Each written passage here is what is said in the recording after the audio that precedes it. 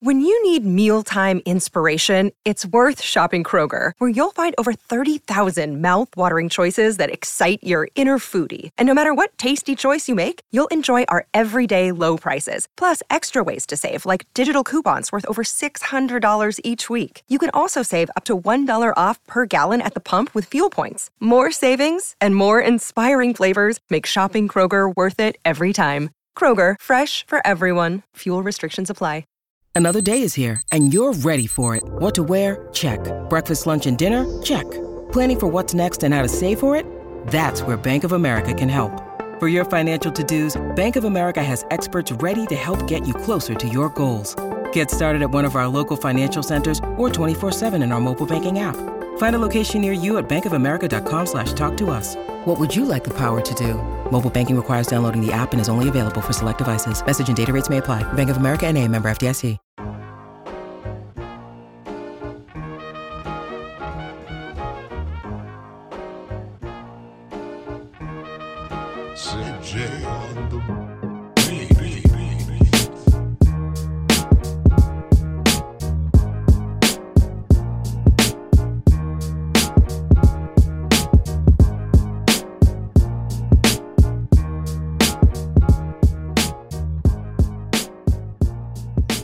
What up, y'all? We are back with another edition of the DNVR Draft Podcast presented by DraftKings Sportsbook.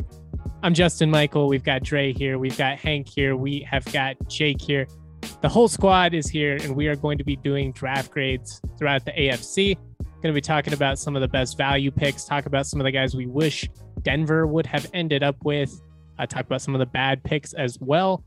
Before we jump into that, how's everybody doing? Kind of a slow week in terms of news. Like, I feel like we're in that slight lull period after the draft happens and like in between mini camps starting and all that. I guess the Broncos rookie mini camp's about to start, so it's going to pick up again. But how's everybody enjoying the momentary, I guess, just break before we just go balls into the 2023 class?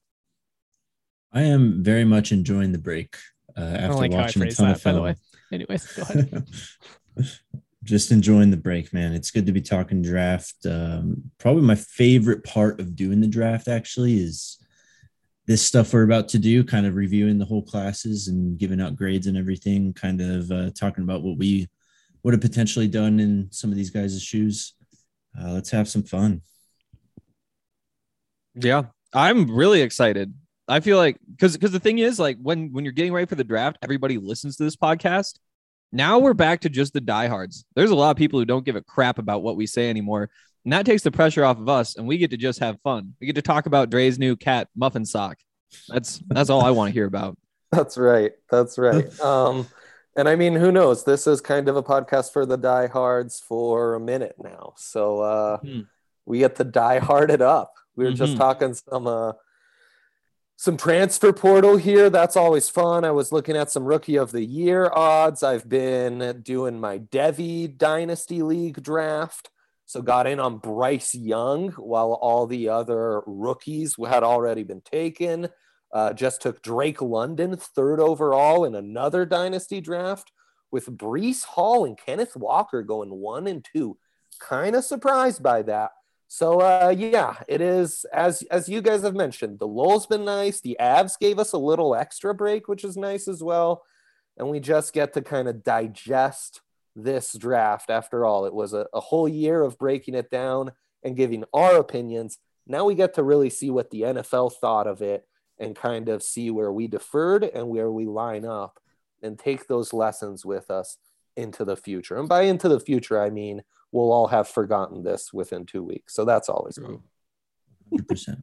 The cycle never stops. But let's jump into it. Let's start with the AFC West. I think it's probably the most logical way to go about this.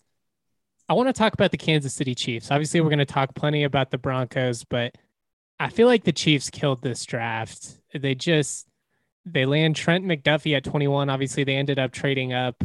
They didn't get one of those top receivers, which we kind of speculated might be something they were interested in. Instead, they go with Trent McDuffie and George Karlaftis, and then they get Sky Moore at 54. Just an awesome value pick, guy who's going to fit really well into what they want to do. Little bit worrisome. I feel like the Chiefs, everyone thought they were going to go for the flashy, sexy guy, and instead they just kind of racked up a lot of really talented football players. Yeah, 100%. Ended up grading out 6 out of 32 in terms of total RAS score. Weirdly they had a weird relationship with the Patriots in that draft where they traded with each other twice. They traded up for McDuffie and then they traded down for Sky Moore. I hate how much I love this class, frankly. Brian Cook, Leo Chenal in round 2 and 3, also Darian Kennard round 5. Yeah, man, it's a solid class. They get a corner, whether he's shut down, he can at least be like a top tier slot corner. They get another strong presence on the edge in Karlaftis. So now him and Frank Clark are going to be defending the run and they're going to be throwing tackles to the side. And then even though the receiver core has been weak and Sky Moore was one of my guys. So yeah, that's about all the nice things I want to say about this now. It's for what the value and depth they were able to gather up, it's a really impressive class. Now, on a per pick basis, that should also have been expected because you have 2 firsts, you have 2 seconds. I mean, this is how this set up. So they've definitely raised their floor. At their worst, injuries were to happen, something were to happen, they are much more set up to succeed now than they might have been last year. Their peak, at their best, I think this is still a lesser team, at least next year, than they were a year ago. And that's obviously, it all comes down to the Sky Moore pick and replacing Tyreek Hill and what a game breaker that was to have Mahomes' arm with the spacing and threat of Tyreek Hill's verticality and what that did to open everything out. Now, Sky Moore is a beast. One of the themes of day 2 of the draft to me is how the hell did Sky Moore drop to the Chiefs? How did the NFL allow this to happen? How did guys like Wan'Dale Robinson go ahead of Sky Moore, man? It's pathetic. It's truly like sad and disappointing, but Sky's no Tyreek Hill. Sky's a beast, but he's more of a slot guy, and Juju probably better suited as a slot guy too. And now you're really relying on Mecole Hardman to be that spacer. Well, it's kind of like the Tennessee thing we brought up, right? Everybody kind of wants to slot Treylon Burks as a 1v1 replacement for Brown. And it's like, yes, they have some similar traits in terms of they're both big guys. They're both freight trains when they get moving, but he's not the same guy, at least not yet. You know, he's not the polished route runner. That's my dog. Nice. That was a very Nikola Jokic moment. Wow. That sounded like bomb sirens there. Sounded like death. Yeah. What the hell? But then when we get into the yeah, for real. When we get into the defense, Karlaftis really fits that Spags D, right? He's like perfect, like Frank Clark is, like Justin Tuck was, like Michael Strahan late in life was, because he's that power rusher who can go inside, go outside, and he's really going to create that interior pressure. He's going to F you up if you're a tackle when he's attacking your inside shoulder. McDuffie's such an interesting fit, though, because this is one of the more man-heavy DB coverages in the league, and he's a zone guy, right? Mm-hmm. Does he have the length to stop a Keenan Allen, a Mike Williams, Jerry Jeudy, Jerry like, Jeudy. Yeah, whoever I mean, you're Cortland going up against, Sutton, Patrick, yeah. Right? I mean, you know, the Raiders have a little more size. Darren Waller, if he's now going to be in that, honey badger slot role. So where McDuffie, who they moved up for, slots in, is one of the more interesting themes of this draft as well. And that's the guy in your territory, Hank. Yeah, absolutely. I mean, it's a great pickup, I think. That's a need for them. Like, you just got to shore up that secondary. They did that. They get their pass rusher. They get somebody who can add to that receivers room. You go through the top 100 picks and count Leo Chenal in there. It's like, yeah, these are good, solid players who should be contributors. But what really makes the class is when you get down even lower. You know, picking up like a Darian Kennard in the 5th round. That's incredible, especially. Like, it feels a lot like that Sky Moore pick where you're like, how does he fall to 54? It's like, well, if I was drafting for one of these teams, I'd probably be nitpicking him. Like, yeah, he is kind of small. He's whatever. But when the Chiefs sign off after they do what they did with Tyreek Hill, it's like, oh, wow, what were we thinking? This guy seems like a monster. Same thing with Darian Kinnard, where it's like, looking at the way the Chiefs just rebuilt that offensive line and the way they've drafted recently, it's like they see Darian Kinnard as a value in round 5. It's like, of course they do. How could you not? Just this big guy who's like a puncher, like UFC fighter type. And if he winds up being a starter 2 years down the line, plus you have all these guys, I mean, that cancels out a miss. Like if you miss on Sky Moore, that's fine. If Darian Kinnard pans out, like they just did such a good job hitting everything that they need, giving themselves competition in that secondary, and also just getting some solid players all the way through. Give me a grade. Anybody that you want on Denver? Is there anybody that they landed that you wish was a Bronco as well? But everybody give me your grades and your favorite pick. Yeah, it's Kinnard day 3. It's Kinnard. Like, just knowing he was there in the 4th, I would have loved him in the 4th. Yeah.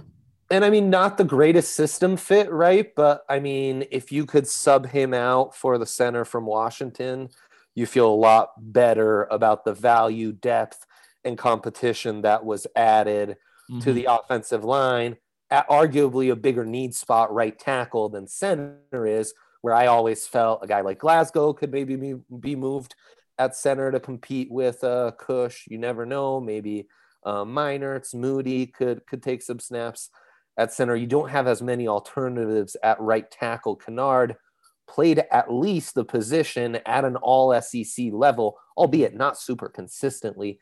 To me, it's an A-.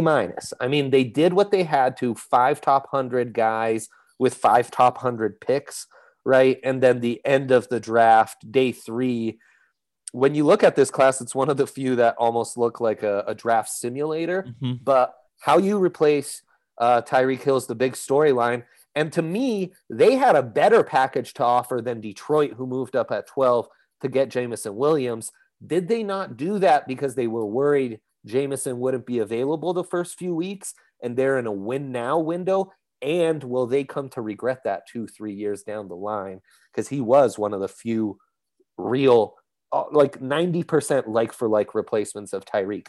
So I like the class. They did a good job, but they are missing that extra margin. So it's an A- for me. You do wonder if they're going to go make a move, like bringing in OBJ or Jarvis or something like that. But outside of them doing that, I'm with Dre. Like, that's the one thing you look at is, did they do enough at receiver? They got a great value at receiver, but they didn't get one of those top tier guys. I'll do the same thing and say A-. I'll give him a B. Yeah, I mean, the Tyreek Hill trade has to play into that, and a lot of those picks ended up being traded to New England, actually, which, I mean, fair enough. But yeah, solid enough. Guys, they did the same thing with Trey Smith last year, what they did with Kinnard. They took him day 3 when he was falling, and now all of a sudden he's like a staple of their offensive line. And we credited them for that pick too. You know what I mean? Like, yeah, we did. I remember going on the pod and not being like, man, I can't believe they landed Trey Smith day 3. I'm going to give him a B as well, because I think Dre's assessment was spot on. I think that their floor is probably raised. I don't think their ceiling is raised. They had 5 top 100 picks. They get 5 top 100 guys. I think they did everything they were supposed to do, but they didn't go above and be average. They didn't have anything where I was like, man, I love that pick. Like, I like a lot of these picks. I like a lot of these players. But when I look at a lot of them, like, I like Karlaftis. He's probably my 5th or 6th favorite edge, though. You know, I like Sky Moore. I think there were 6 or 7 receivers better. You know, I just think there were better options in terms of what they need to replace. Overall, though, really, really solid. Let's move it over to LA. Let's talk about the Chargers. They got a lot of love, and it kind of surprised me. I don't think they had a bad draft class or anything like that. I just thought it was kind of somewhat uninspiring, but I'm curious to see what you guys think about this one. I think Zion Johnson at 17 is a great value pick, maybe a little high for him, but he's a guy that I think, you know, probably going to start for you day 1. I like Isaiah Spiller at 123. Wouldn't have loved him earlier, but I think the value you get there, and I like how he can pair with Eckler. A lot of the day 3 guys, though, I was a little bit less familiar with. I mean, they took a fullback out of Purdue. I do like Jamari Saylor, the Georgia guard, I believe is his name a little bit, but I don't know. I thought this was kind of an uninspiring draft class, which is relatively a theme for the Chargers over the years. Yeah, to me, they kind of salvage it with Spiller and Salier in day 3, 2 of my guys, Spiller was kind of one of our guys. And yeah, the criticism is he's not a great receiving back. Well, you've got the best receiving back in the league, or at least top 2 or 3 to pair him with. And he's definitely an upgrade to Josh Kelly and the other guys they had running up the gut. Zion, to me, was a bit of a surprise because we felt the bigger need was right tackle, and taking him over Trevor Penning or some of the other options at right tackle was surprising. We'll talk about some of the other AFC contenders, including the Chiefs, who we just talked about, who were able to find good value at right tackle. And maybe they found it with Jamari Salier, who to me was one of the stars of that Georgia offense. The left tackle, right? And that left side of the line really was dominant. But yeah, outside of that, it's another AFC West team loading up on corners. That's just like a theme. Ogbonna, the defensive tackle from UCLA, did some things. I didn't think JT Woods was a great value pick. So the first 2 days, they only have 2 picks. And Zion Johnson, JT Woods, meh. They kind of salvage it with some of those day 3 picks. So it's an average draft. I think to some extent it's more of a B-. You could have done a little better here.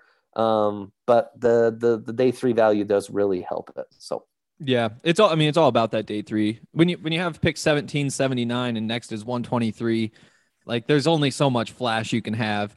And I really like it. I think the offensive line has been an issue for them for so long that spending a first round pick on it, why not? Especially when you have your receivers, you have a bunch of guys on defense. You don't need an edge rusher. Like, yeah, go get somebody who can just raise the level of everybody else on that offense. So I really like that pick. JT Woods, again, kind of a reach. Isaiah Spiller, I mean, he was my second best back. I think he's one of the 2 backs in this class who can be just like a full-on bell cow, carry the load type of guy behind Breece Hall. At 123, I think that's an incredible value. Now, how does he fit with Eckler? It reminds me a lot of like the Melvin Gordon Eckler thing. Like they play very similarly in my eyes, and you kind of get another shot at that. I was surprised Eckler's only like 26. I feels like he's older than that, but I do think that Isaiah Spiller just becomes a bell cow there, and third downs you bring in Eckler. But yeah, I mean, you guys talked about the others. Ogbonna, I think that's a really good pick at 160. Jamari Salier at 195. I mean, you could call him fringe top 100, and I wouldn't mind that pick. So yeah, I mean, there's only so much they were capable of with the picks that they had, and I think that just about every pick, I think they got good value and a good player. So what's your grade? Give it B+.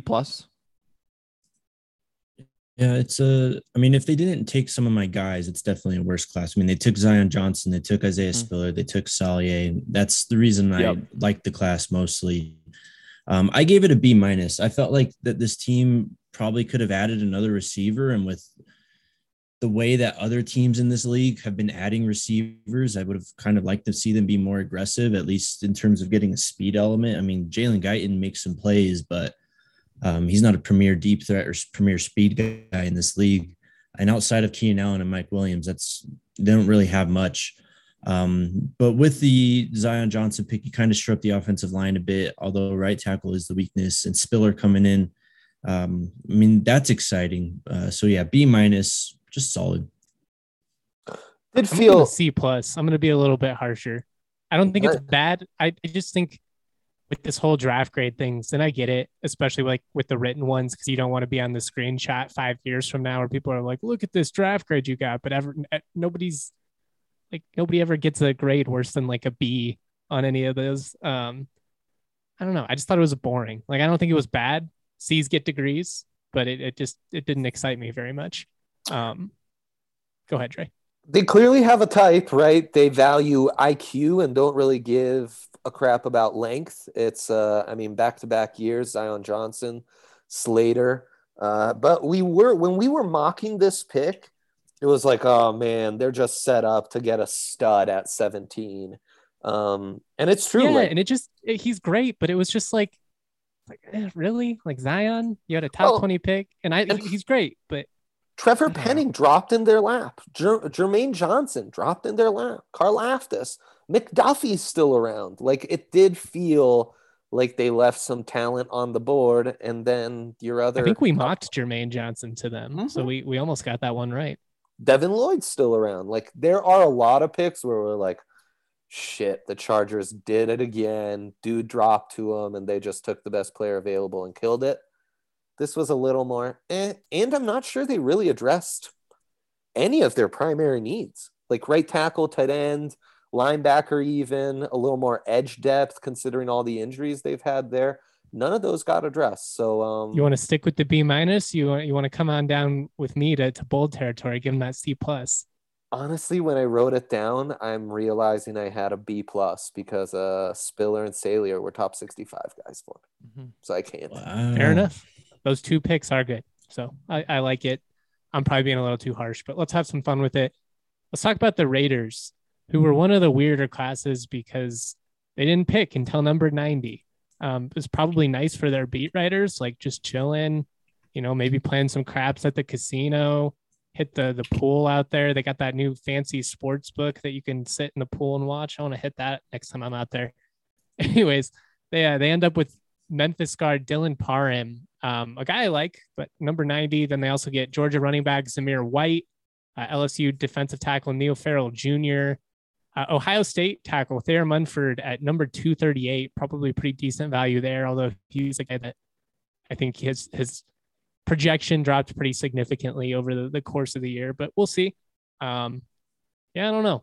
Again, I feel like a relatively unsexy draft class, but I like a couple of these guys. I like Zamir White at 122 a lot. It looks like they're planning ahead.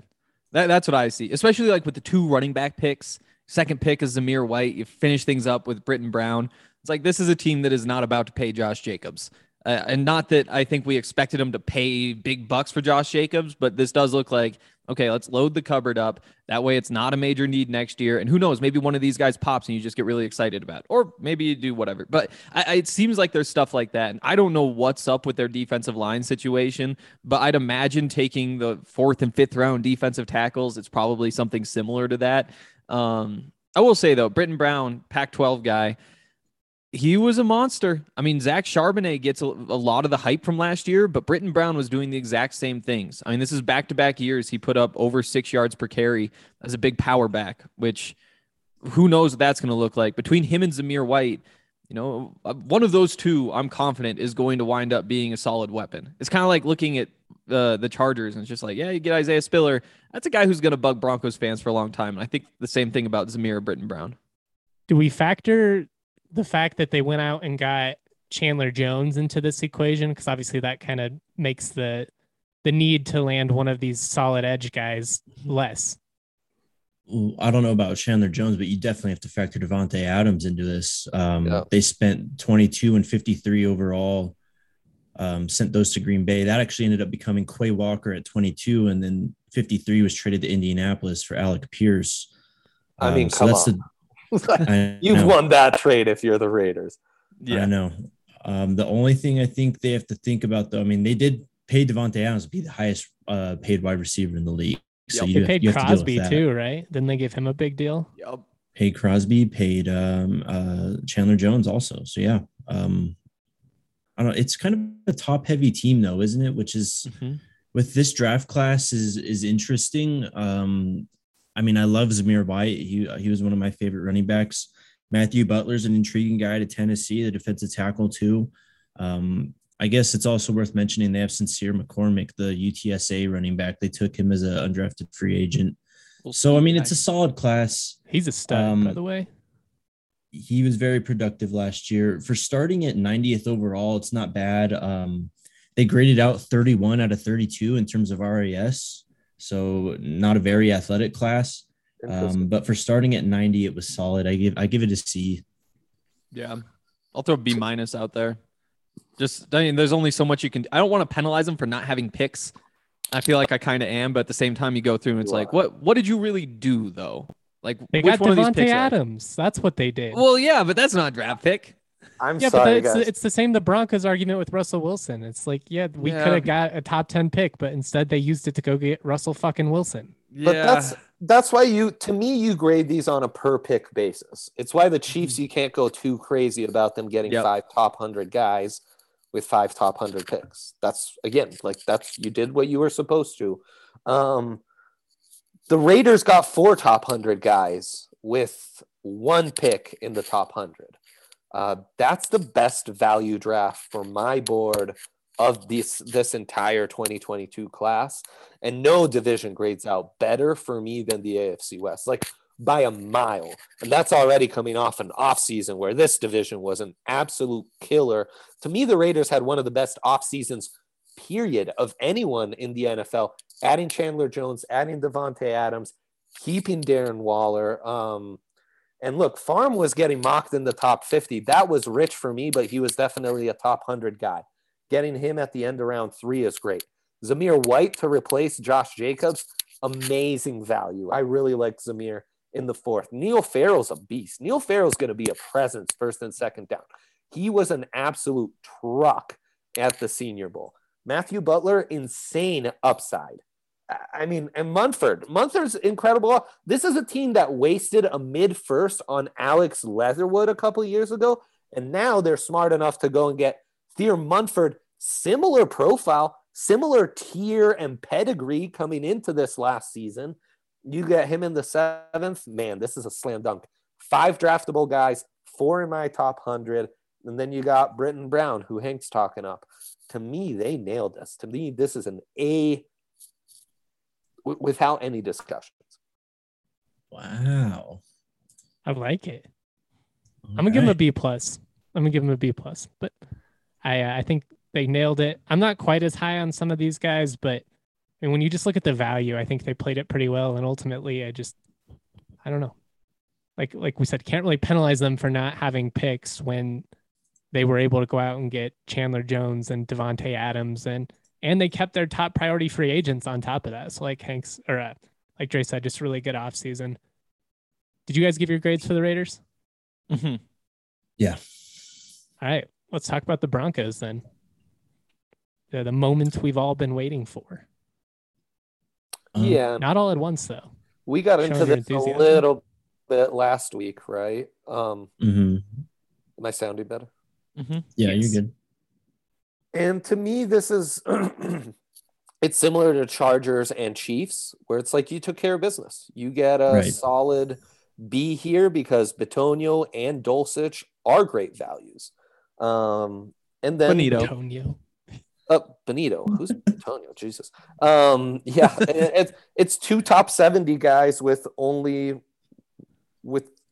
barely 2 picks in the top 70, right? Or in the top 80. And then day 3, you don't get any top 100 guys. You fill out your roster. I talked about how, what a stark difference it was day 3 a year ago to day 3 this year, and how it really shows the Broncos are on a win now mode. So it's a B. It's a B for me. I'm getting more excited about Damari Mathis. That's the one pick that's really like rising for me, and just the versatility. Like the fact that you could see him playing safety, you could see him playing in the slot. Like we talk about room for error a bunch, like margin for error, because he can do those different things. If the man coverage doesn't quite get there. So I mean, I do start to think like with Damari Mathis, there is more upside there. Uwazurike, that's another one where I do think there's some upside there. But yeah, I mean, I'm still where I was basically a week ago, where you're patching up your needs, you're building depth, and you're going to have the chance to kind of have this as the back end of your core for the next few years. But yeah, I mean, Benito's a good pick. Dulcich is a good pick. B+. I think B+ overall. Yeah. I mean, it's a class meant to build depth outside the top 2 picks, which you're hoping can kind of become impact guys in Benito and Dulcich. Yeah. And it's all positions that they needed. I mean, they needed defensive backs. They took 3 total. They needed some bodies on the defensive line. They got 2 guys there and an edge player. You got yourself a tight end that can make some plays in the passing game. You got your returner. I mean, it's kind of just taking care of business. There's a few other classes that we'll get to in this conference that are similar. So for that reason, I just gave it a B-. I mean, you just took care of business. You kind of shored it up. But I mean, maybe in these situations, it's almost best to kind of just, look modest after the draft, because then if anyone pops off, then all of a sudden the class just looks that much better. Last week, I probably was leaning more towards B-. I've come around a lot on Turner Yell, the Oklahoma safety. I think he's a thumper. I like if he gets coached up. The instincts look like they're there to me. I like him a lot. Mm-hmm. Versatile, fits. He'll be useful in sub. He'll be useful in teams, right? He's a football player who belongs on a 53-man roster in the NFL. And I like Uwozurike a lot too, the Iowa State defensive tackle. And we already kind of raved about him last week. Just the ability to create pass rush from the interior, and he's a sure tackler. He's a big old dude out there. I mean, I just think a lot of these guys, they're not necessarily like the flashiest guys, but like we said, it was really more just about adding depth. And I think they did a good job of that. Bonito falling to them at 64 is awesome. He could have easily gone around 50. Dulcich could have gone a lot higher than 80. I was surprised him and Trey both. I thought Trey would go right around 50, and then I thought Dulcich would go closer to 60, but it seems like they were willing to wait on the tight ends. And that's fine. It worked out well for Denver. I'm going to give it a B+. I think it's a solid, just a little bit above average. Probably would have been a B if I didn't come around on the Oklahoma safety and Uwuzurike, but I like a lot of those picks, and we'll see kind of on some of the other ones, like you hope Wattenberg pans out, the Washington center. You hope that Montrell Washington can be something, but yes, you just have no idea. Super fun to watch, but it's just it's tough to forecast. Like Hank brought up, he might be another one of those speedy dudes that just gets his ass kicked and can't hold on to the football. We'll see. Or he's KJ college, Hamler, but that is kind of one of those picks where it's just like he's either going to be incredible or we're not going to hear from him after like 8 months from now. Right. But you're okay with that in day 3, totally. Right? Like, I mean, they're just kind of, they don't have a true kick returner on the roster. So like, it's kind of worth taking one and seeing if it pans out. And if not, you release them and maybe you can, find a veteran receiver off the street to bring in just to return punts, or just have them fair catch the football at this point. Just don't fumble. Did you guys see, with how high guys like Danny Gray and Wan'Dale Robinson and what have you went, Montrell, where they took him, I thought was really nice value. I don't know if you guys saw the Broncos YouTube thing on their channel, with the behind the scenes on the draft and everything. Yeah, those are great. They are so great good. stuff. On the Bitonio pick, they are debating a Bonito. Bonito, thank you. That's so fun that my brain is now doing that to me. That's really. Hopefully it's just today. Hopefully this isn't like for the next 12 years. I kind of want to call him Bitonio now. I like it better. Bitonio, great sack. Let's hope it's the best. It's the next 12 years, Henry. Absolutely. Who does Joel Bitonio play for now? Did we get this matchup this year? Joe Bitonio. Is it? No, it's Joel. Joel? Yeah, we're not. Well, you don't get to correct me on names. He plays for the Browns, so we don't get to see the Browns. It would be. I want to see Dre's head explode when the Bitonio tries to block Bonito. Bonito Bitonio will be a fun matchup. I would venture to say that stack linebacker is Troy Anderson, and was taken off the board. It could have been Chad Muma, and they're still debating it, but it felt like they're debating it in the picks leading up, and then once they get to their pick, there was no more debate. It was like, okay, the one of the two guys we were debating's left. Boom. This is the name they kept bleeping out. Is this what you're talking about? Yes. Yeah. Mm-hmm. Yeah. I can imagine it. That's a tough one. Like, I'm curious what you guys think. Would you rather have Bonito or Troy Anderson? Because I've had some sleepless nights. Bonito by a mile. I think so. Yeah. Pass rush. He was like 20 plus spots ahead on my board. Right. It's the duel. And dude, I will keep saying it. Off ball in that kind of underneath coverage, Bonito might be better suited than a lot of these off ball linebackers. I guess the thing that leaves me wishing for more is I felt like we talked about with the Raiders and Chiefs, there was some value on the offensive and defensive line they could have taken advantage of and didn't. George Paton talked about the depth at edge for weeks leading up to the draft. I would have loved to have seen a couple more edges on day 3 that kind of dropped, The flip side of that, though, is that depth is what pushed Bonito to 64. Absolutely. Right. Yeah. Would you rather have Muma or Dulcich, though? I'll take Dulcich just for the need. Yeah. Yep. Real quick I'd on Nick rather have Bonito, Muma. though. He's kind of like the opposite of Travon Walker, right? Where, I mean, he knows how to rush the passer. You just kind of have to develop everything else. Whereas Travon Walker, athletic freak, could play all the way up and down the line, but doesn't really know how to pass rush. I mean, Nick Bonito had the second best pass rush win rate of all edge prospects, which is a translatable stat. I mean, if you can get after the quarterback, you can get after the quarterback. So Again, the more I think about him, and I'm not sure if this is just me being a Broncos fan, but the more I think about it, it's like, how is he still there at 64? Oh, because then it's like, what if he does just get a little bit stronger? What if he adds 20, 30, 40 pounds to his bench press, and then all of a sudden, like, he's not getting pushed around. And on top of that, he's still slipping the blocks that make him a fairly effective run defender at this point anyway. Like, the path for him to be a really good football player is not all that narrow. 100%. Especially in the context the Broncos defense will be able to put him in. Yep. Yeah. Speaking of which, and you guys might not care, so I'll say it quickly. I downloaded the roster on Madden, the new Broncos roster, and tweaked a couple things to make it work. I've been running this 4-3 under. So you have Gregory and Chubb on the edges with Bonito kind of playing that role he played in college. Yeah. And it's just really hard to figure out how you get these guys on the field because you really do want them all on the edge.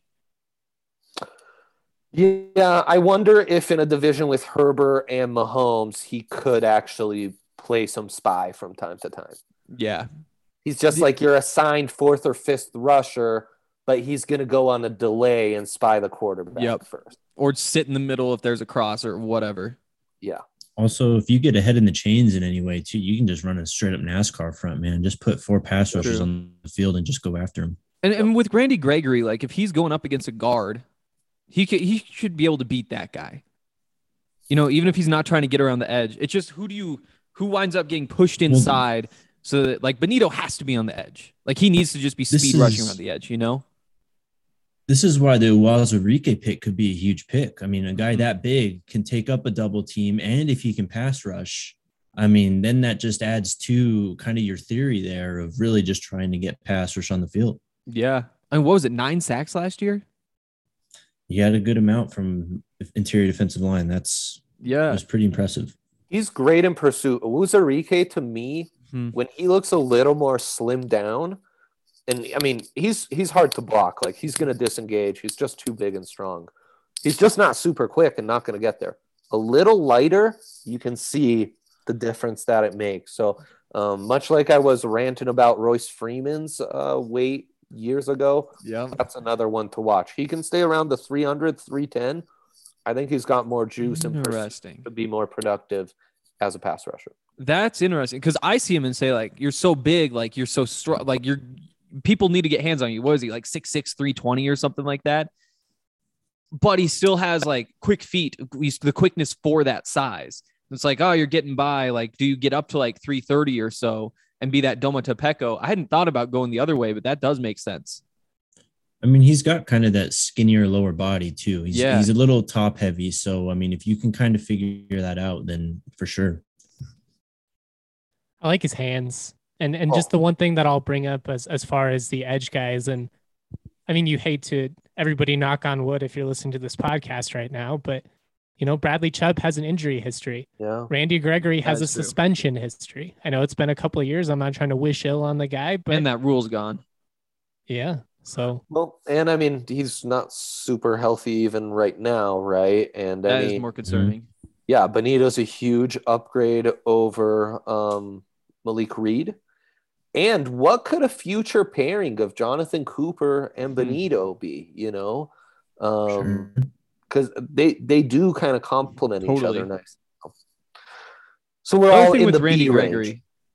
Just because I was going through these numbers for the Madden League. So there's the suspensions, which he's missed a bunch of game for, but the rule that he was breaking is now gone, which is nice.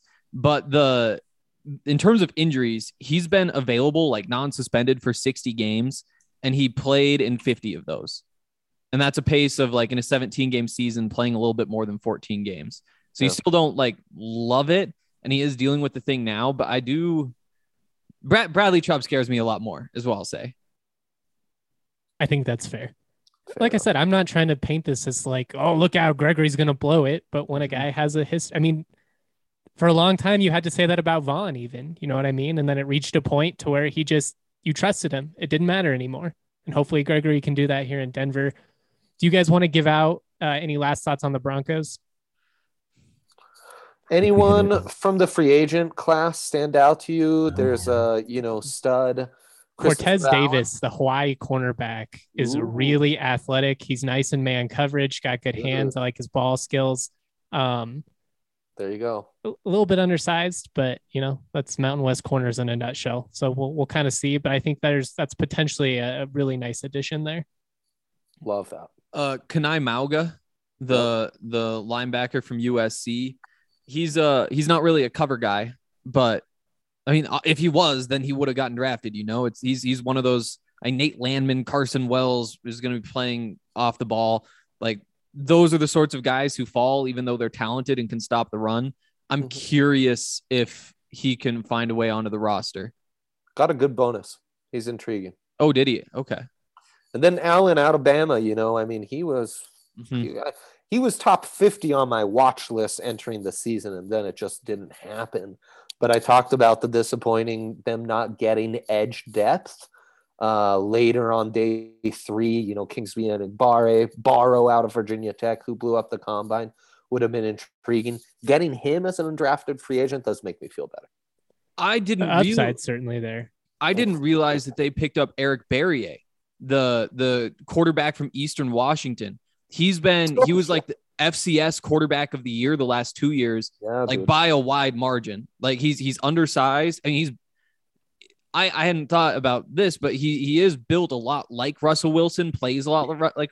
Here's my hot take. A lot more than Rippin. Oh yeah, he's knocking Rippin and that Johnson guy off the roster. I think Berrier gets the backup quarterback job, or at least they keep 3. I love that take. He's on the roster. You hyped me up.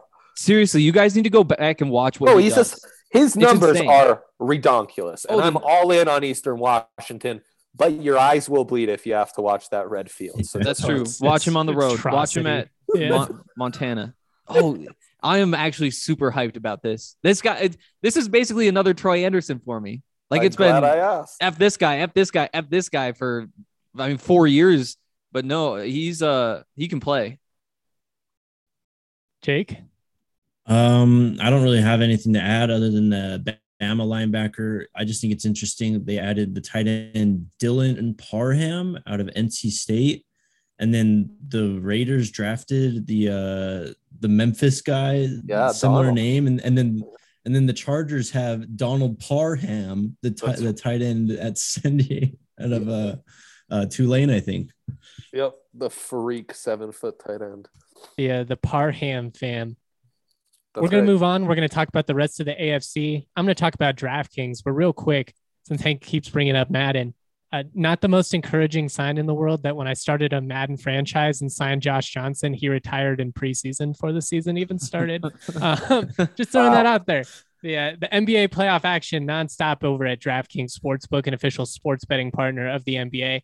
This week, new customers can bet just $5 on any team to win, get $150 in free bets if they do. If you want to turn a small bet into a big payday during the NBA playoffs, try the same game parlay. It's where you create your own parlay with multiple bets from the same game. You could do point total, threes made, total rebounds, whatever you want. Boom, you've got a shot at an even bigger payout. Right now, all customers can place the same game parlay with 3 or more legs, and you are going to get a free bet back up to $25 if one of those legs doesn't hit. Love that. Love the shot at redemption. If you're in a sports book and your parlay doesn't hit, what do? You tear up your ticket, you're shit out of luck, move on with your life. It's done. Not at DraftKings. If you come up close, they're going to give you another shot to take a cut at the plate. Download the DraftKings Sportsbook app now. Use the promo code DNVR. Bet $5 on any NBA team to win their game. Get $150 in free bets if they do. Again, that promo code DNVR only at DraftKings Sportsbook. You've got to be 21 or older. Colorado only. New customers only. Minimum $5 deposit. Restrictions do apply. See DraftKings.com/sportsbook for details. And if you have a gambling problem, call 1-800-522-4700. Also, Breckenridge Brewery. We love their seltzers. You guys wouldn't believe how bad of a time this is. So my girlfriend wants to go to the Rockies game on Sunday.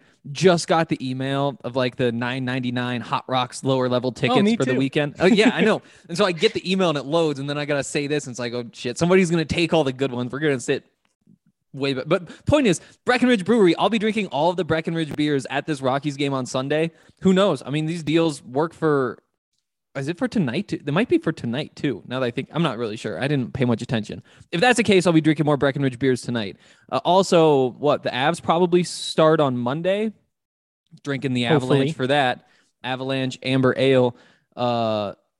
It's kind of nice when they play the Blues because that's like a beer place. Like half the beers I feel like are from there, and so it kind of turns into this beer rivalry where we all have to rep Breckenridge. And I have bad news for you. Breckenridge is owned by Anheuser-Busch, based out of St. Louis. Ooh, betrayal. Anyways, we're taking a new angle here. It's a friendly rivalry within the same family, right? We all know that. Yeah. We all know that. Yeah. Go Breckenridge Brewery. Go the Avalanche, the beer and the team, and drink it when you watch them play. And the Rockies, too, because you have to be drunk to watch these losers. Oh. Well, and what's awesome about Breck is right now they want to hook up somebody in the Avs community. Go to like me, breckbrew.com and nominate a community star for an opportunity to get free tickets, gear, all kinds of stuff. Breckenridge hooking up the Avs community. I feel like that we love them. They're the absolute best. I kind of does feel like Henry is a community star. He does fit to a T, you know. Yeah. What are they looking for? Well, if I was, I don't know, like nurses, teachers, firemen, that type of thing. People that don't tweet for a living. Well, son of a bitch. Go nominate someone, guys. breckbrew.com/Breck gives back community stars. You can nominate someone. They're going to get a bunch of free gear, free Avs tickets. They are doing this every single game in the playoffs, every single home game, I should say, including the Stanley Cup. So our friends at Breck, they are a part of the community. Check out that Breck beer locator as well. The new hard sodas are out. If you can't tell, I stand Breck Brew. Also, I got a bunch of useless information because my girlfriend works there, so I'm just going to spew it at you. I have to listen to it. So do you too. Let's talk about the rest of the AFC. Yeah, let's. Yeah, you're married into the Breck Brew family. You always got that inside family. Oh, you just. Yeah, I feel like I'm bought in at this point. Yeah, you are. You are. Give somebody enough money, and all of a sudden, literally in your blood. True. If I were to pick someone to navigate me through the country, I think I'd go Justin, but it'd be a pretty close tie between Jake and Justin. Oh, it's just not Hank. Hank, dude, you'd be like, we got to stop at this cornfield, and then there's this thing over here, and we got to go. I wouldn't stop at a cornfield. I'd stop, but I wouldn't stop at a cornfield. Once we enter the FCS country, Hank gets to navigate. But... Which famously is spread just as widely as the FBS country. But who would have thunk it? But when you get to the Dakotas, it's like, okay. Exactly. North, there you go. The only other AFC team, aside from the Raiders, to get a full A for me is in the AFC North. Well, let's start with it. Then. Which team gets an A? I mean, Baltimore. Yeah, there you go. It's Baltimore. Figured, but I'll give you the chance to explain it. It's the only reason I keep doing this because my grades line up with Baltimore, so something's going right. We did talk about how they went like counterintuitive. So much of the NFL really went position value heavy. They kind of said like, all right, have at it. Take your corners and edges and wide receivers, and we are going to trade a wide receiver, and we're going to load up on centers, nose tackles, box safeties, and oversized offensive tackles. The value they're able to bring home, though, is insane. 6 top 100 picks for me. And, we're just going to grade them on the value of the picks. But one of those extra firsts is gotten not from trading Devontae Adams or Tyreek Hill, but Marquise Brown. So I kind of count that higher. Is he even a top 30 receiver in the NFL? Oh, don't get me started here. Borderline. It's close. I'm not saying he's awful, but I just mean the fact that they gave him a first-round pick for him when you could have had. I mean, call Tennessee. What are you doing? It's a tremendous point because he's not even a top. He's arguably on the bubble of being a top 30 receiver, and you gave up the 23rd pick. That just doesn't jive, because those top 30 receivers aren't all worth the first round pick. Yeah. Now, with how the market's gone, maybe they are. The only caveat I'd throw in there is just that, like he pointed out, he wasn't really being used the way he thinks he should be used.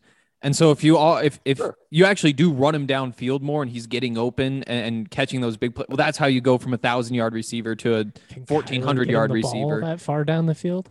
That's another one of the problems. We'll see. Right.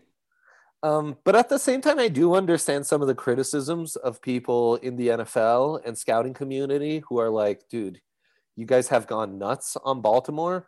They got no positional value. Kyle Hamilton is like a glorified linebacker. If you want to play him deep because of his range, you're undervaluing him. Lindenbaum, undersized center. And like the best pick is Ojabo, who might not even play next season. So like, I get it, but at the end of the day, the value just purely on what they did on my board is insane. 3 top 30 talents, 6 top 100 with where they're drafting. If you love college football, you liked the draft. It's like if you watch a lot of college football, you're like, oh, they got Linderbaum, and Hammond and Travis Jones and Ojabo, and somehow they ended up with Charlie Kohler and Isaiah Likely and a Jalen Armour Davis. It's just like, just a lot of guys that we've watched a ton over the last couple of years. Yeah. I mean, they just hit value pick after value pick. Like Kyle Hamilton, 14, didn't think he'd be there. Linderbaum, maybe not crazy value, but whatever. Ojabo, good value. Travis Jones, good value. Daniel Faalele, perfect fit for their scheme, and he falls that far probably because he doesn't fit in everybody's scheme. And so, again, value pick. Charlie Kohler and Isaiah Likely in the 4th. Like when you have 5 4th-round picks, 6 4th-round picks. 6, yeah. Insane. Why not use 2 on tight ends and basically guarantee that one of them is going to pan out? This is an easy A for me. Yeah, this is such a Ravens draft. They did this a couple years ago too when they took Hayden Hurst and Mark Andrews in the same draft class. They just doubled up on these tight ends, and those tight ends allow the Ravens to be the Ravens. I mean, that's who Lamar Jackson has the most success throwing to. That's probably why they traded away Hollywood Brown, because they don't really need a deep threat. If you just keep surrounding Lamar with tight ends and letting him throw over the middle of the field, then you're going to have some success in the play action game and the run game and all that. Mm-hmm. To the class, though, only 29th out of 32 in terms of RAS, but I love this class. I think Kyle Hamilton was one of the, if not the best player in this draft class, and just standing pat at 14 and getting him is tremendous. They traded with Arizona to, I think it was 23, and then they traded back to 25 with Buffalo to get Linderbaum, which, I mean, great value. You just picked up another, what did they get, 3rd-round pick there? Really? I would have guessed 4th. Was it 4th? Did I read this wrong? I think I might have read it wrong. No, I doubt it. But yeah, just tremendous depth players all throughout. I mean, they drafted a freaking punter, guys. They drafted a Penn State punter, Tyler Batty, even their last pick, the running back out of Missouri, another running back to add to their stable, and a guy that I think has value as a pass catcher and as a runner. I'm surprised he went this late, actually. Mm-hmm. I thought he was a day 2 guy. So yeah, just love this class.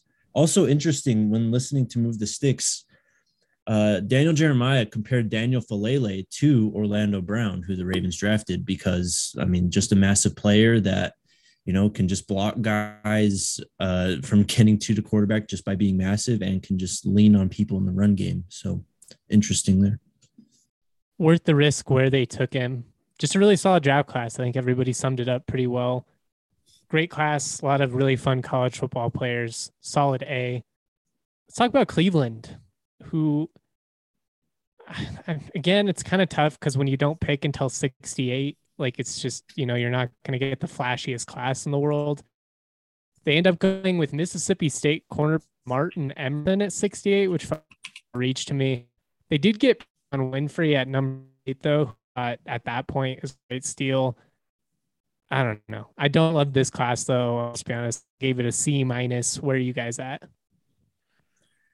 Yeah, similar to like the Broncos class, where, I mean, they obviously spent their premium picks on a quarterback too. So I guess really similar. But they kind of just had to fill out the roster and get depth. Actually, a lot of their class comes from the trade.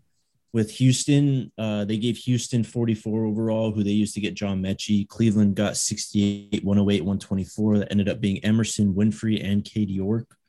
I like Emerson. I like Winfrey. Yeah. I like Ford, the running back that they took, I think in the 5th round, Jerome Ford out of Cincinnati. Cincy. Yeah.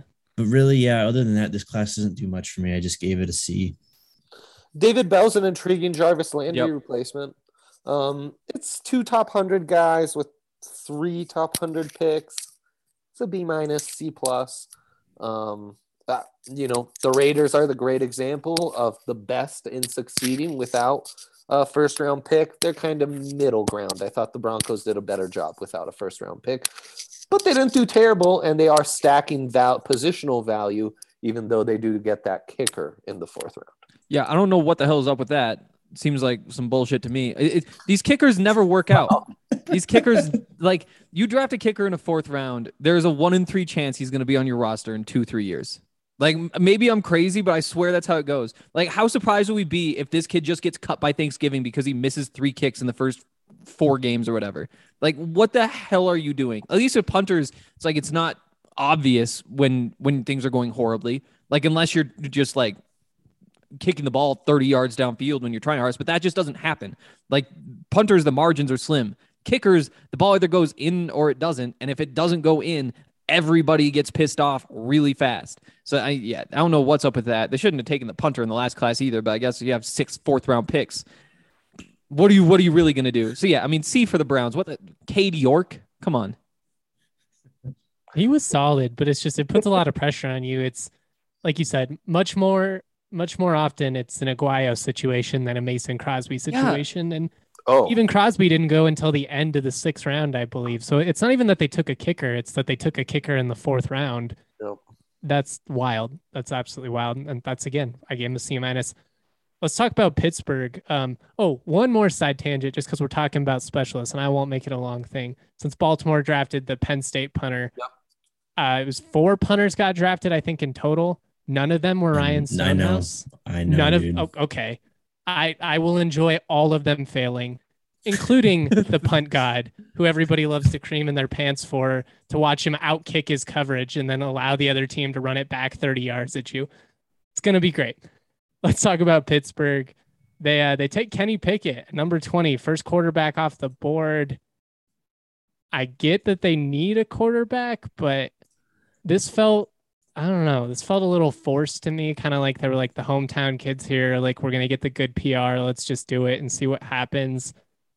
There were a lot of really talented football players that they could have added that just like day one are going to start for you.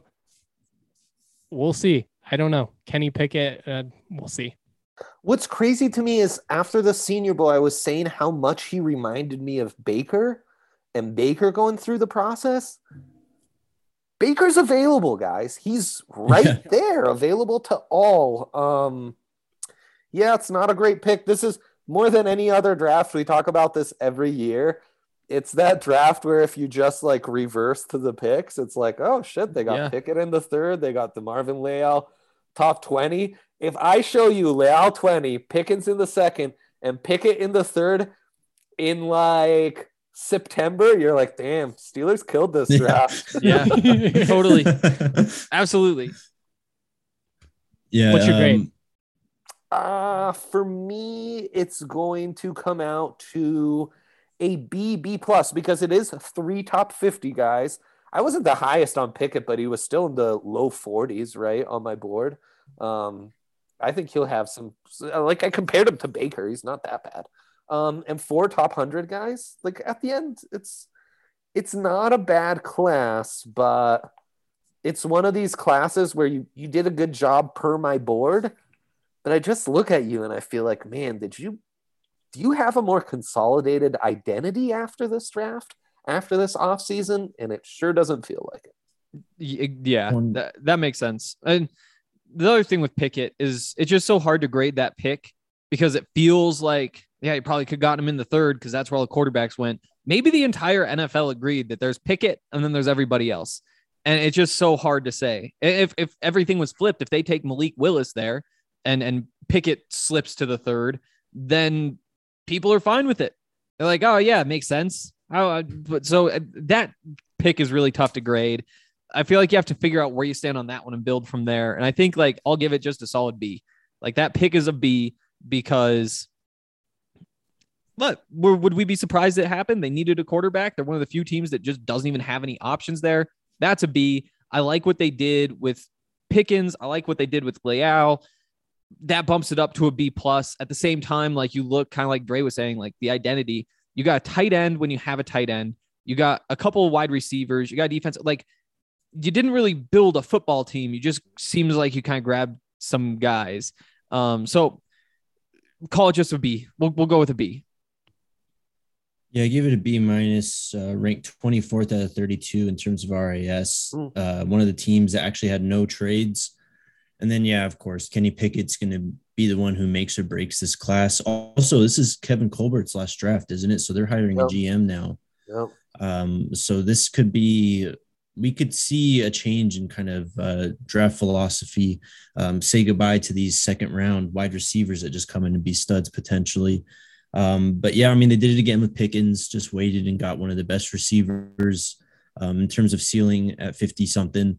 I think everyone here had Pickett as quarterback one, if I remember correctly. So, I mean, yeah, it's not like, okay. So, I mean, it's not like we didn't like Kenny Pickett. It's just in terms of true ceiling, which is interesting to say because talking to Mike Tomlin, DJ Move the Sticks said that the reason that the Pittsburgh Steelers liked him so much was because of his floor, which I don't know. When you talk about quarterbacks, that's an interesting thing, I think, to mention. But yeah, just a B minus class. I mean, you could have some impact players and the guys we all talked about, Leal, Pickens, Calvin Austin, maybe. I do think, though, like typically you're not drafting a quarterback for his floor, but what do the Steelers need? Just somebody to literally play that position. Like, give him an excuse to not have to run Mason Rudolph out there and let him lose him games. Like, I think they spent a first-round pick to say we patched the hole, and who knows, maybe he'll develop from there. But they're kind of married now. But they're married now is the thing. You kind of have to live out this rookie contract with Pickett. You don't really get to flirt around with the free agents or whoever comes available via trade, let alone trade up in the draft. You're kind of stuck with this guy now for 4 years. We'll see. At least. Maybe we'll see. I especially with like a new GM and stuff. Like, good point. In the past, that's how it's always been. That's definitely true. You get a quarterback without giving any future draft capital. So I mean, trades could still. You are still the Steelers. There's going to be appeal if like, I don't know, name a like Derek Carr wants out from the Raiders, something like that. You know, it's an interesting class. It's interesting. Steelers, Pats have gone high floor quarterbacks back-to-back years. Yeah. So I mean, those are two of the coaches you would probably trust more than just about anybody, and at least in terms of being competitive and winning. I'm not sure, Belichick is like a QB guru or Tomlin is either, but they know what's gonna not lose you games, and so ultimately, like he can do that. And the Steelers doing this is a pretty good endorsement of his hand size and how he'll handle that weather. Yeah, no doubt. Because I almost brought that up too, but it's like, I mean, he literally played at Pittsburgh, I guess. Yeah, it's just it feels a little bigger ball. And they shared the facility. Yeah. So like they've hammered away on that question before they used the 20th overall pick.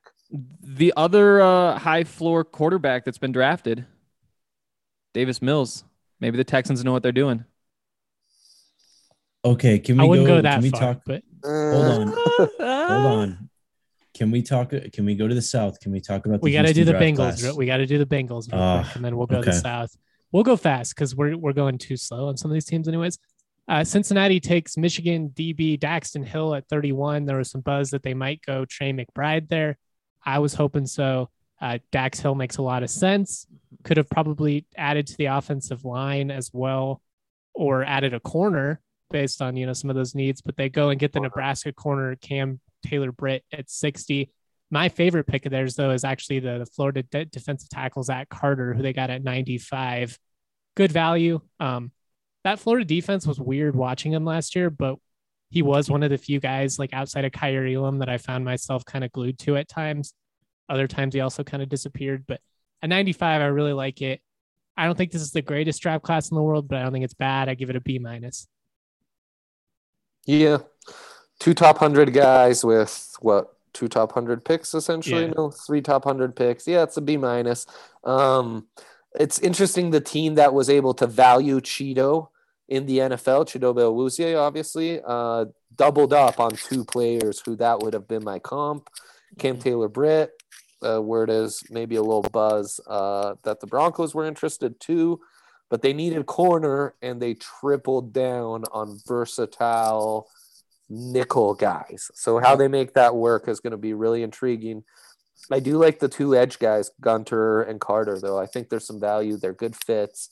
And even the North Dakota State offensive tackles intriguing. So, yeah, I mean, it's a B-. It's a very Cincy type draft, but there's a philosophy that lines up more so than the Steelers, who kind of felt like, all right, we'll get some decent players on our board. Yeah, I mean, to me, this is a total win now draft. Like, you bring in Daxton Hill, you bring in Cam Taylor-Britt. What's your weakness? It's that secondary. Like, you are out of those 2 going to get a solid player this season and maybe more. So, I mean, I really like that aspect of it. Zachary Carter, I mean, they were solid in the trenches, just keep building there. But then you brought up Cordell Volson from North Dakota State. Like, that's a good upside pick at a high value position in the 4th round. So I like that as well. I'll go B. The B+ is tempting. I'll give him a B. I gave him a C+. Just thought it was average. I mean, as I can't remember, I think it might have been Henry said, I mean, the biggest need was secondary. They took 3 guys, and most importantly, they got Eli Apple off the field, which I think is a huge win. And yeah, that's about it, though. I mean, I could have probably, if I was the Bengals, I probably would have prioritized offensive line more because, I mean, they really got shredded as they got through the playoffs, even though they won.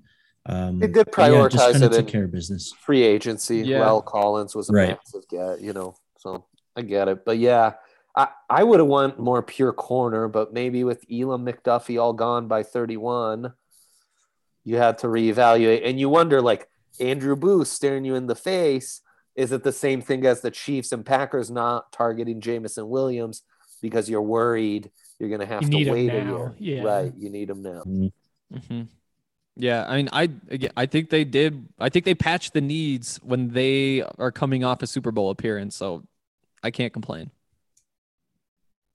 The AFC South, the moment we've been waiting for.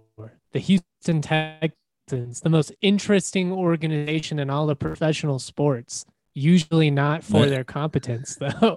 I felt like they had a really good draft. I like what they did. I don't like Derek Stingley at 3. It's a risk, but obviously the upside is insane. They got Mechie at 44, and when he's healthy, he's going to be a stud. They get Christian Harris 75, Dameon Pierce at 90. I don't think Pierce is a stud, but at 90, I'm okay with it. I like a lot of their picks.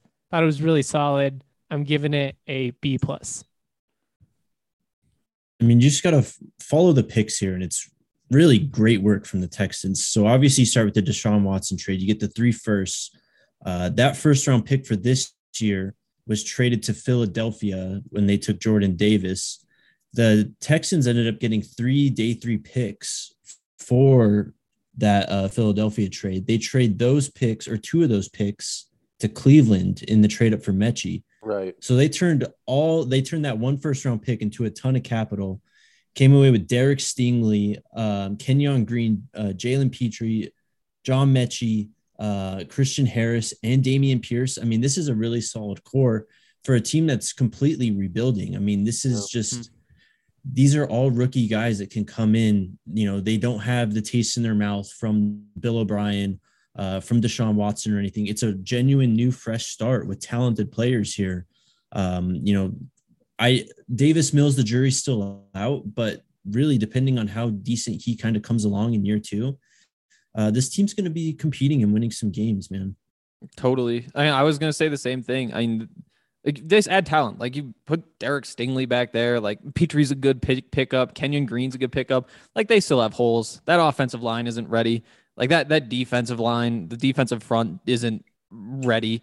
But what can you really expect from them at this point? I mean, they're the Texans. They weren't just going to turn themselves into contenders. But yeah, it does. I think they gave Davis Mills a chance, and I think that had to be the goal here because he was on fire at the end of that season. Like I think people have forgotten, but 8 touchdowns, 2 interceptions, 9 touchdowns, 2 interceptions in the last 5 games. Yeah. Putting up a couple 300-yard games in there, like with no receivers, nobody around him. Completed 67% of his passes on the season. Like everybody remembers the 4 interception game week 2 because how could you possibly forget that? Right.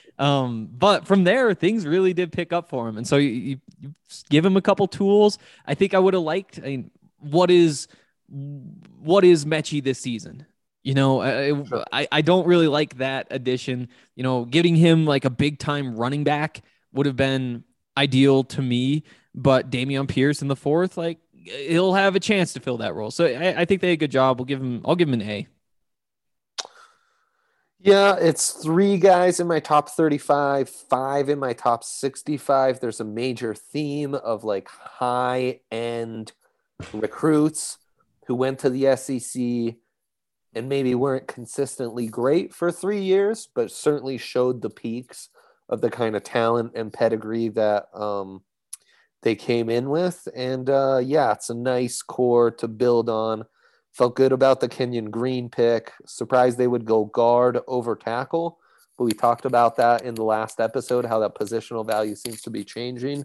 And I love Mechie. I love Stingley. It's just a really nice draft. So it's I guess I lied because this is also a solid A for me. So there's another AFC class that gets a solid A. Yeah, A- for me too. I'm gonna bump it. I give him a B+. I'm bumping it to A- just because, like we said, it's not like anybody expects Houston to go out there and win the division, but you do need to land some of these picks. You've got to, these next couple of years, you have an opportunity to basically rebuild this entire franchise from the ground up. A lot of these guys, Christian Harris, John Mechie, I think they could be really nice pieces in doing so. I want to talk about Jacksonville because they go Travon Walker at number 1. Interesting, basically going ceiling versus floor in a group of very talented edge prospects. It was expected, obviously, after, everything kind of changed those last couple of weeks. But then they still get Devin Lloyd at 27. They get Chad Muma at 70. They added 3 freaky athletes to that defense, which was already pretty athletic to begin with. I don't know if they did enough to improve upon that offense for Trevor Lawrence, and that's my biggest gripe about this draft class. But they just went out and got some of my favorite players in Devin Lloyd and Chad Muma. So I'm stoked on it. Solid B.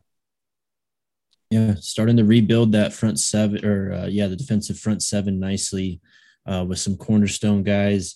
That's really it though with the class. I mean, Luke Fortner, the center out of Kentucky, and whatever, Snoop Hunter out of Mississippi, the running back, made some plays every now and then. And then they draft 2 corners at the end there.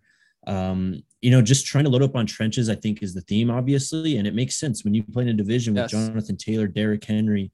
And then, he hasn't done anything yet, but Houston just drafted Dameon Pierce. These are hard hitting, hard to tackle running backs. Mm-hmm. So you kind of rebuild that front 7. They're kind of zigging a bit when this division is zagging. I give it a B overall. It's pretty solid. It all depends on Walker. Yeah, I totally agree. And again, like Travon Walker, it does depend on him. Probably a little bit high for him still, but if there was a team that should be taking a run defending edge, the guy who plays Derrick Henry and Jonathan Taylor and all those guys, right, that does make sense. Now, at the same time, they're in this situation because they're a step behind all those teams. And so they're kind of trying to play catch up in that area. And so they're not really building their own strengths to beat these teams. But still, I agree. Devin Lloyd, that's a good pickup. I'm honestly just really sad he has to go be a part of the Jaguars because nothing good's going to happen there. But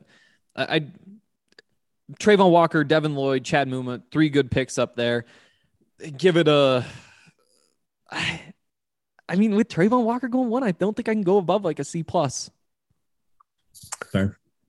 Man, I think they had such a bad offseason and didn't take advantage of the draft. I love Devin Lloyd, and I think it's good value where they got him. But man, this is a team that's already invested in Josh Allen and Clavon Chasen. And now you're adding Lloyd and Muma and Trevon Walker. Where's he going to fit on that front? It seems like they're kind of trying to replicate that AFC run from a couple years ago with Bortles and when they still had Ramsey, and they're like, we're just going to be locked down defensively. And now we have a real quarterback and he'll make up for the holes that we don't, that we have offensively, but it just feels short-sighted. Huge jump. Yeah, they're not. And I mean, they've added to the O-line, but have they added well with Juwan Taylor and Cam Robinson as your tackles?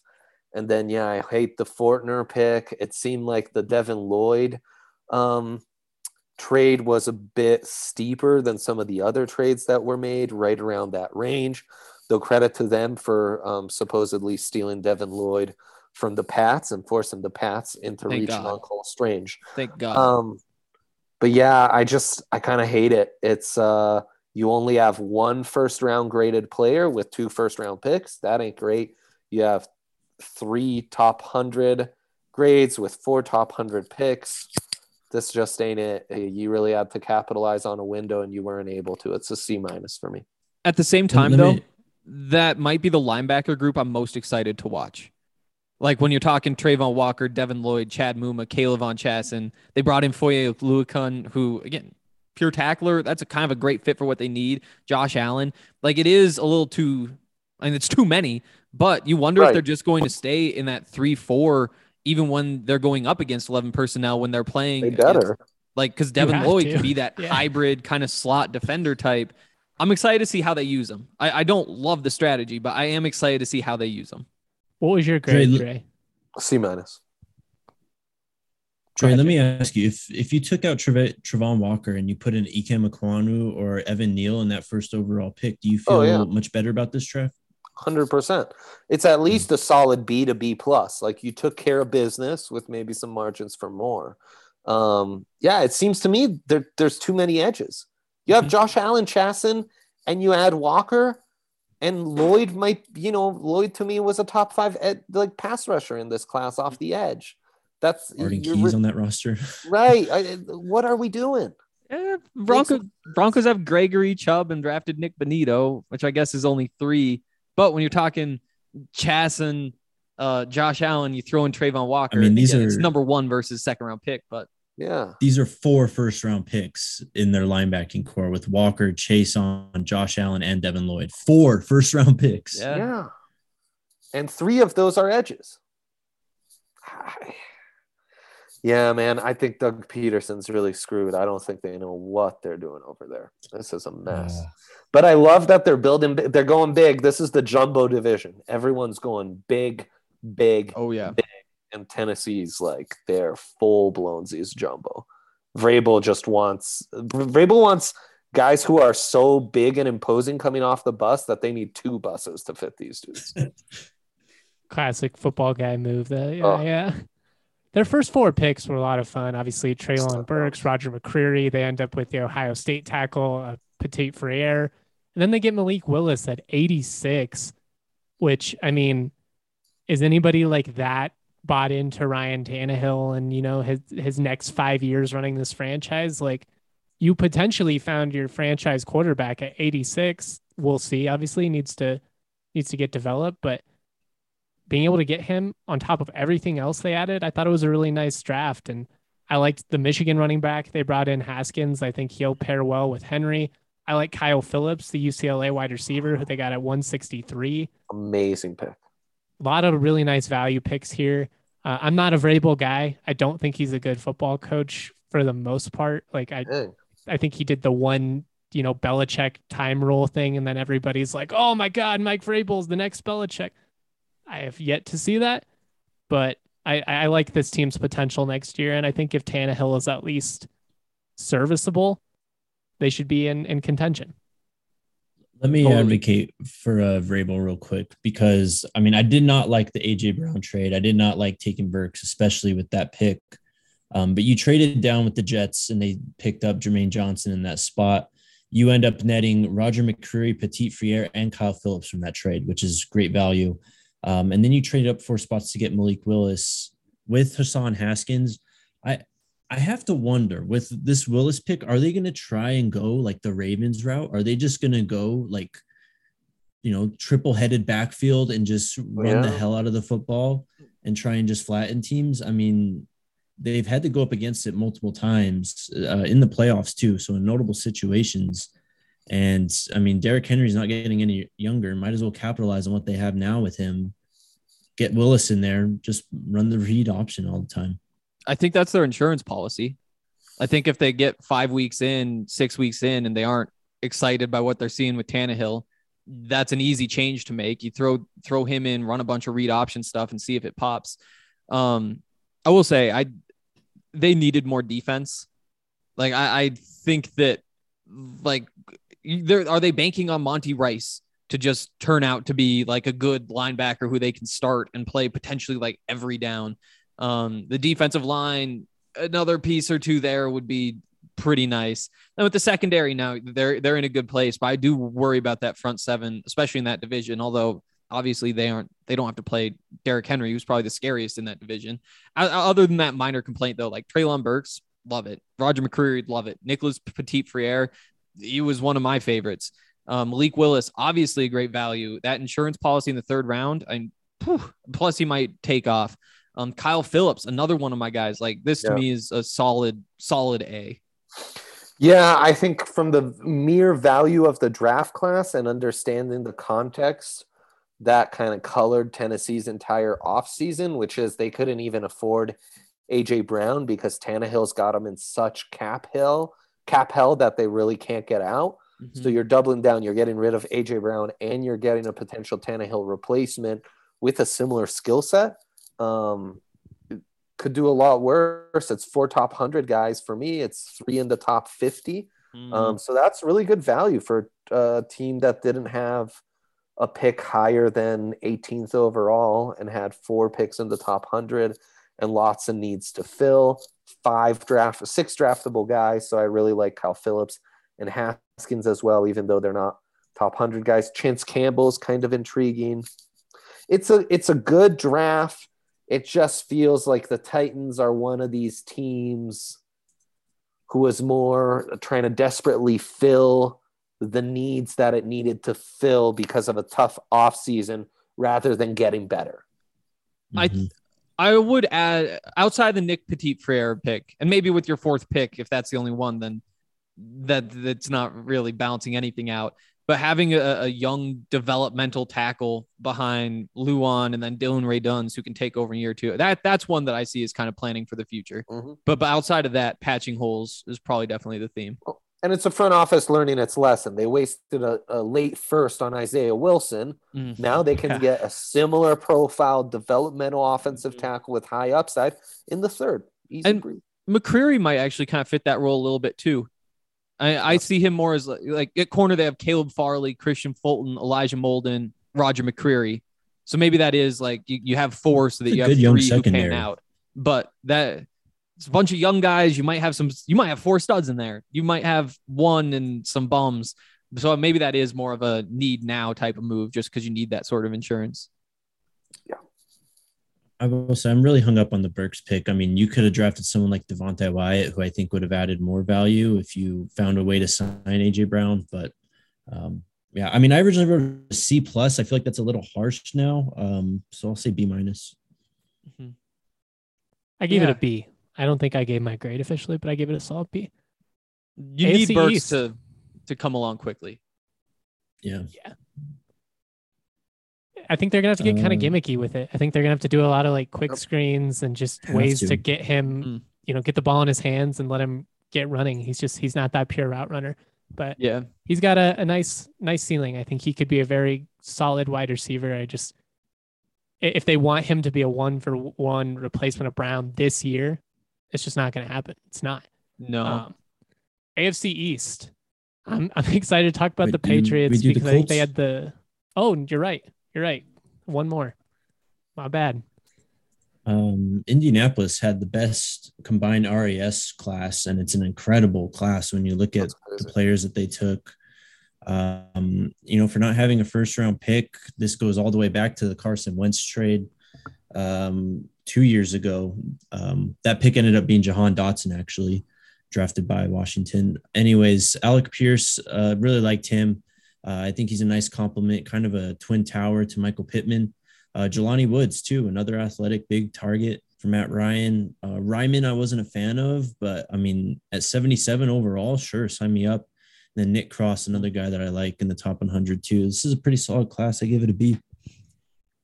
Yeah, they end up having a lot of top 100 picks despite only having, no first round and what have you. I really like Pierce and Ryman. Those guys kind of carry the class. The rest is very Coltsy, so it's a lot of measurables, guys that kind of fit their culture, fit their scheme. It's a solid B, one of the better classes of the teams that didn't have first rounders. Yeah. I think a B. I would have loved another receiver. I think that especially like nobody's in this, maybe not in this class, but where they were picking was going to crack that lineup on defense. And on offense, again, like you get developmental tackle, you get a potential upgrade at tight end. Maybe you look at him as more of a receiver anyway. It's a B. You have room for another receiver to see the field, and you're kind of banking on Alec Pierce to be somebody who can be productive right away. So when you have so few holes, I would have liked to see them address that one hole a little bit more. He's raw, but outside of McBride and Dulcich, I'd say Jelani Woods was probably the best tight end prospect coming out. I don't know. I like him. I think his ceiling as a receiver is going to be pretty high, but I also liked the Maryland safety, Nick Cross at 96. I felt like was really solid value. I'll give it a B. Like, I don't think it was the flashiest draft, but I think they did pretty good given where they were at and kind of some of the guys that were available. As far as receivers go, I know he didn't flash like a lot of the other receivers did collegiately, but Alec Pierce does feel like a pro receiver to me. Like, he feels like a guy that you can just count on to move the sticks reliably and, 60 catches, a couple of touchdowns, and just it's going to be solid. Right. Yeah. I guess like if Matt Ryan can like unlock Paris Campbell, then maybe you're having a different conversation. But again, like he's just done nothing. Like they're just so unproven. Yeah. Even including Alec Hilton Pierce. Still on the roster? He's still a free agent. So I guess if they bring him back, then you have Pittman, Hilton, Pierce, and then Kiki Kuti and these other guys. But they're still missing a guy. They really just need Paris Campbell to do something. I think that's their best route here. I mean, I love Michael Pittman and I love Alec Pierce. I don't think any of those guys are number one guys, though. So you're kind of having to do receiver by committee here moving forward. They're going to need to get a guy, I think, at some point. They do. I bet they signed one of these guys. There's so many receivers left. OBJ would change his offense. Yeah, sure. I jumped the gun a little bit, but I want to talk about the Patriots. Mm-hmm. Yep. Because I think they had the most shocking pick of the entire NFL draft, which was Cole Strange at number 29, offensive guard of UT Chattanooga. Go online, watch Dre's reaction from the live show. I like Cole Strange. I think he's going to be a starting offensive NFL guard. I also think they could have drafted him at 85 where they took Marcus Jones. So I don't really understand it. I don't really understand anything that they did in this draft. I don't get why they went after Western Kentucky Bailey Zapp unless they just want to stash him. That is kind of like a classic Patriots, Ryan Mallett, Jimmy Garoppolo. We'll just bring in a guy. Maybe he turns out to be something. Maybe we can turn him into an asset down the line. Worst case, it's just another body for the QB room. But it feels weird given they have an experienced backup and they have Mac Jones, their QB of the future. So I just don't really understand it. My favorite pick was South Dakota State running back Pierre Strong. He's a beast. Dude ran all over CSU. Not that that's very hard to do. But I just don't really understand this one. And that's most years with New England, right? Like they do their own thing. It's baffling. At least they trade down, right, to get Strange. And we talked about how the Jags and Packers might have just sniped them with Devin Lloyd, Quay Walker. There's so much talent left on the board, though, at safety, at edge when they take Cole Strange, and he's just an undersized, older prospect. I think the more egregious picks are the two later picks in day two. Tyquan Thornton in front of some stud wide receivers, Pickens, Alec Pierce, Sky Moore, to just name a couple. Marcus Jones, the undersized 5'8", 174 Houston corner that they take in the third round. I mean, you're basically, it's a special teamer. You're valuing a special team. I had to Google him. I was like, once I Googled him, I recognized him and was like, oh yeah, that's him. But I was like, wait, they just took him in the third round? And I mean, in fairness, a lot of cornerbacks have gone by that point, and they get Jack Jones later, who's a much more high upside guy. But Tyreek Woolen's still on the board. Joshua Williams, who the Chiefs took and blew up the combine. Damari Mathis, who's a 4.3 athlete. Kobe Bryant, who was playing opposite Sauce Gardner and had an amazing season, just to name a few corners still around on the board at that point. I really thought that was just a horrendous pick. They kind of salvaged some things day 3. And look, Kevin Harris I like. Jack Jones I think is really intriguing. Pierre Strong's really intriguing. And Andrew Stuber is actually a really good pick, the Michigan tackle in the 7th. And far be it for me to say they don't understand value.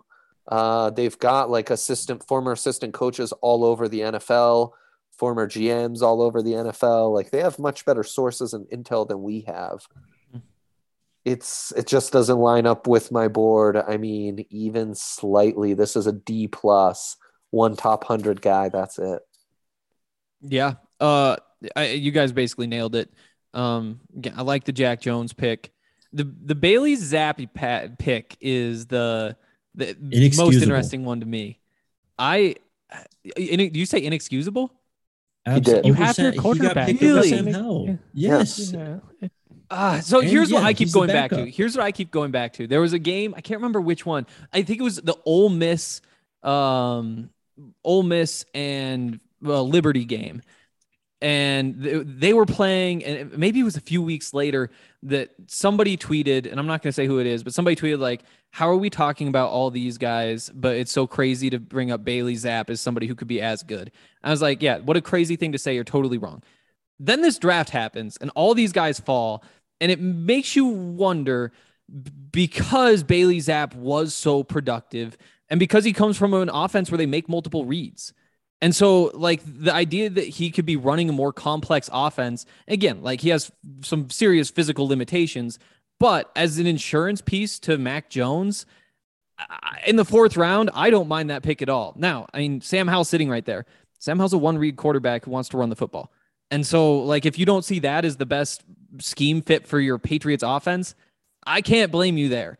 So I kind of sneaky really like the Bailey Zapp pick, but the Cole Strange, Tyquan Thornton, Marcus Jones, I mean, basically everything else is awful, and you're not going to redeem it by drafting a backup quarterback in the end of the 4th round. This is a C-.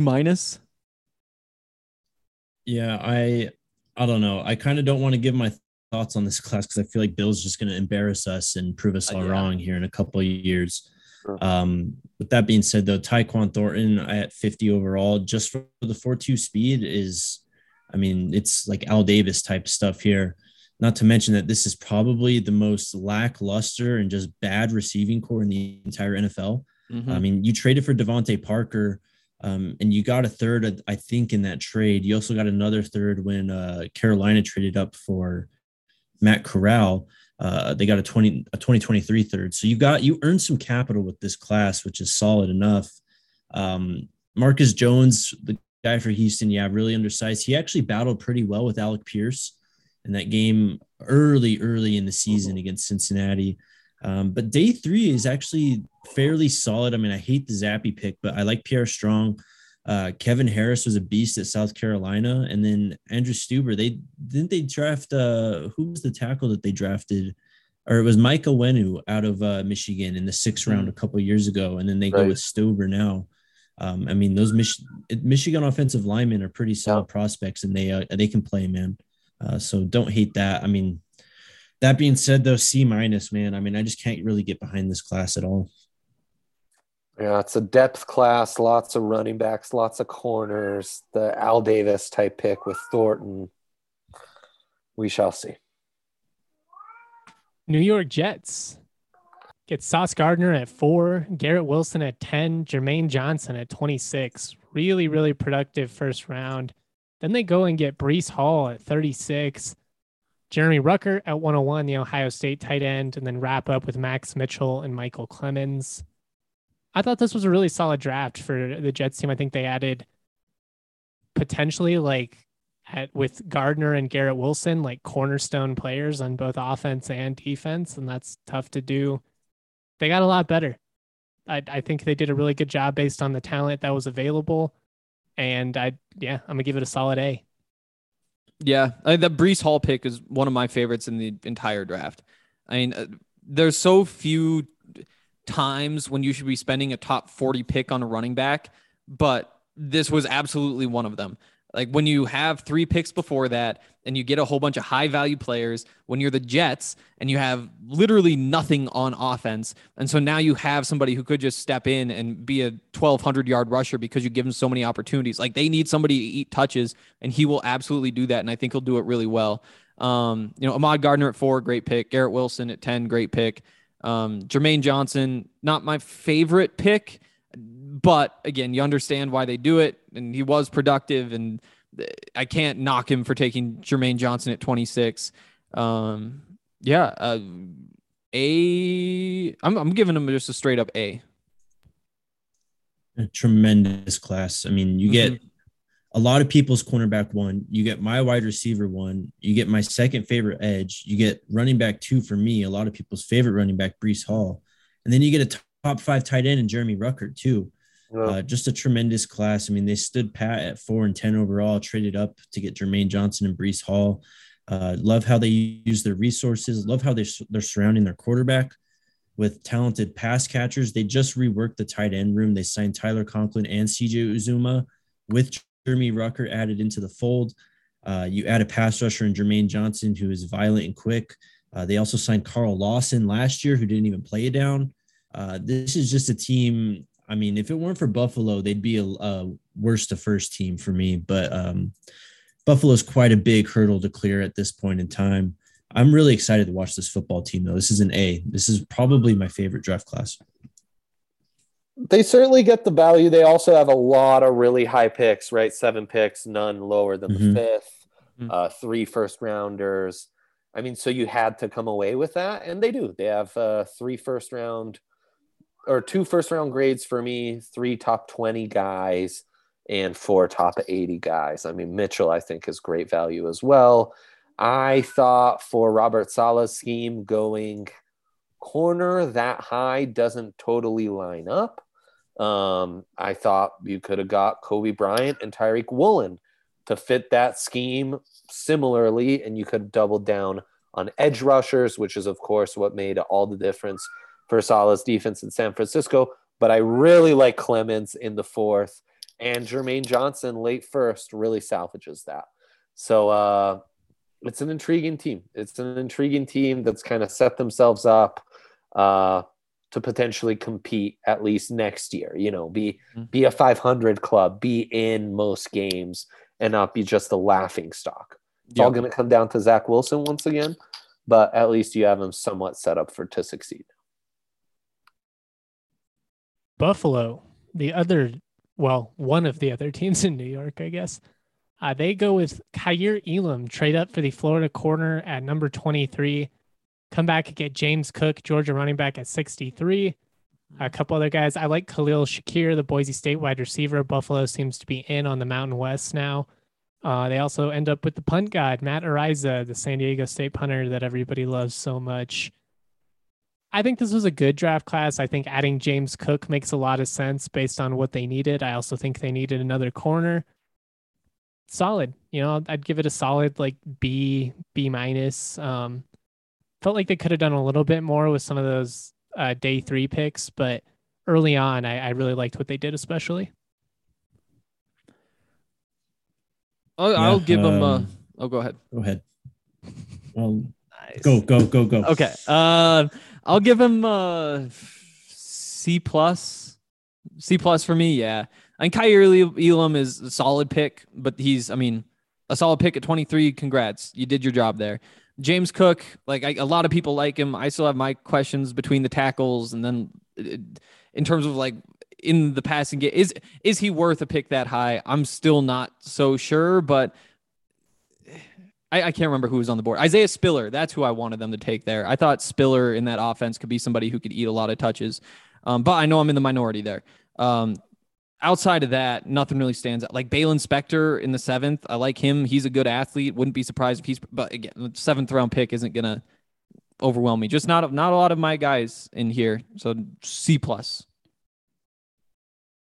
mean, you trade up from 25 to 23 to get Kyrie Elam, and you only gave up a 4th rounder, which is pretty solid team building there. You draft Shakir, but honestly, I think the biggest takeaway is I think Gabe Davis is finally ready for that wide receiver 2 crown, because all they drafted was Shakir. They didn't draft another wide receiver. No. When you could have argued that they could have used one, and when you're able to take Matt Riza with one of your day 3 picks, I mean, this team is really just kind of rounding out the roster. Yeah. James Cook projects to be a guy that could be, fairly decent impact year 1. But yeah, I mean, this team is just so good all around. They kind of just plugged really needed guys. Mm-hmm. Yeah, I mean, you potentially get 2 starters, which would be huge out of this with your top 2 picks. It's a C+, like Hank was saying. It's 3 top 100 picks, only 2 top 100 talents. Decent depth, but no one I really love. I thought Shakir, with how all the other speedsters and gadget guys were going kind of earlier, was actually a pretty good value in the 5th. For an offense that can definitely utilize his vertical speed and already has Isaiah McKenzie to complement, the consolidated number 1 and number 2 receivers in Diggs and Davis.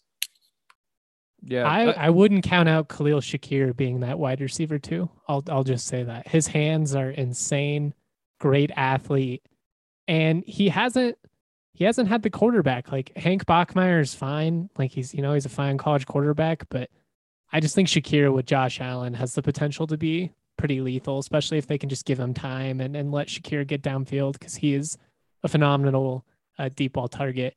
Hank, go ahead. I'm sorry for cutting you off. Yeah, only question with Shakir is just like the underneath stuff.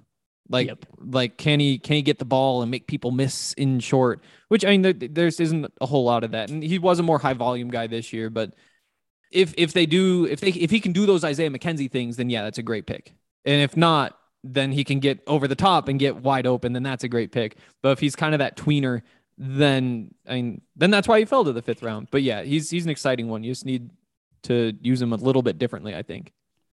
They also signed Jalen Watermeyer as an undrafted free agent. So crazy how far his stock fell, man. If we're talking like people were what a 5-second 40 does for you. I know it makes total sense, but it's just interesting to see him free fall. You add that to the mix.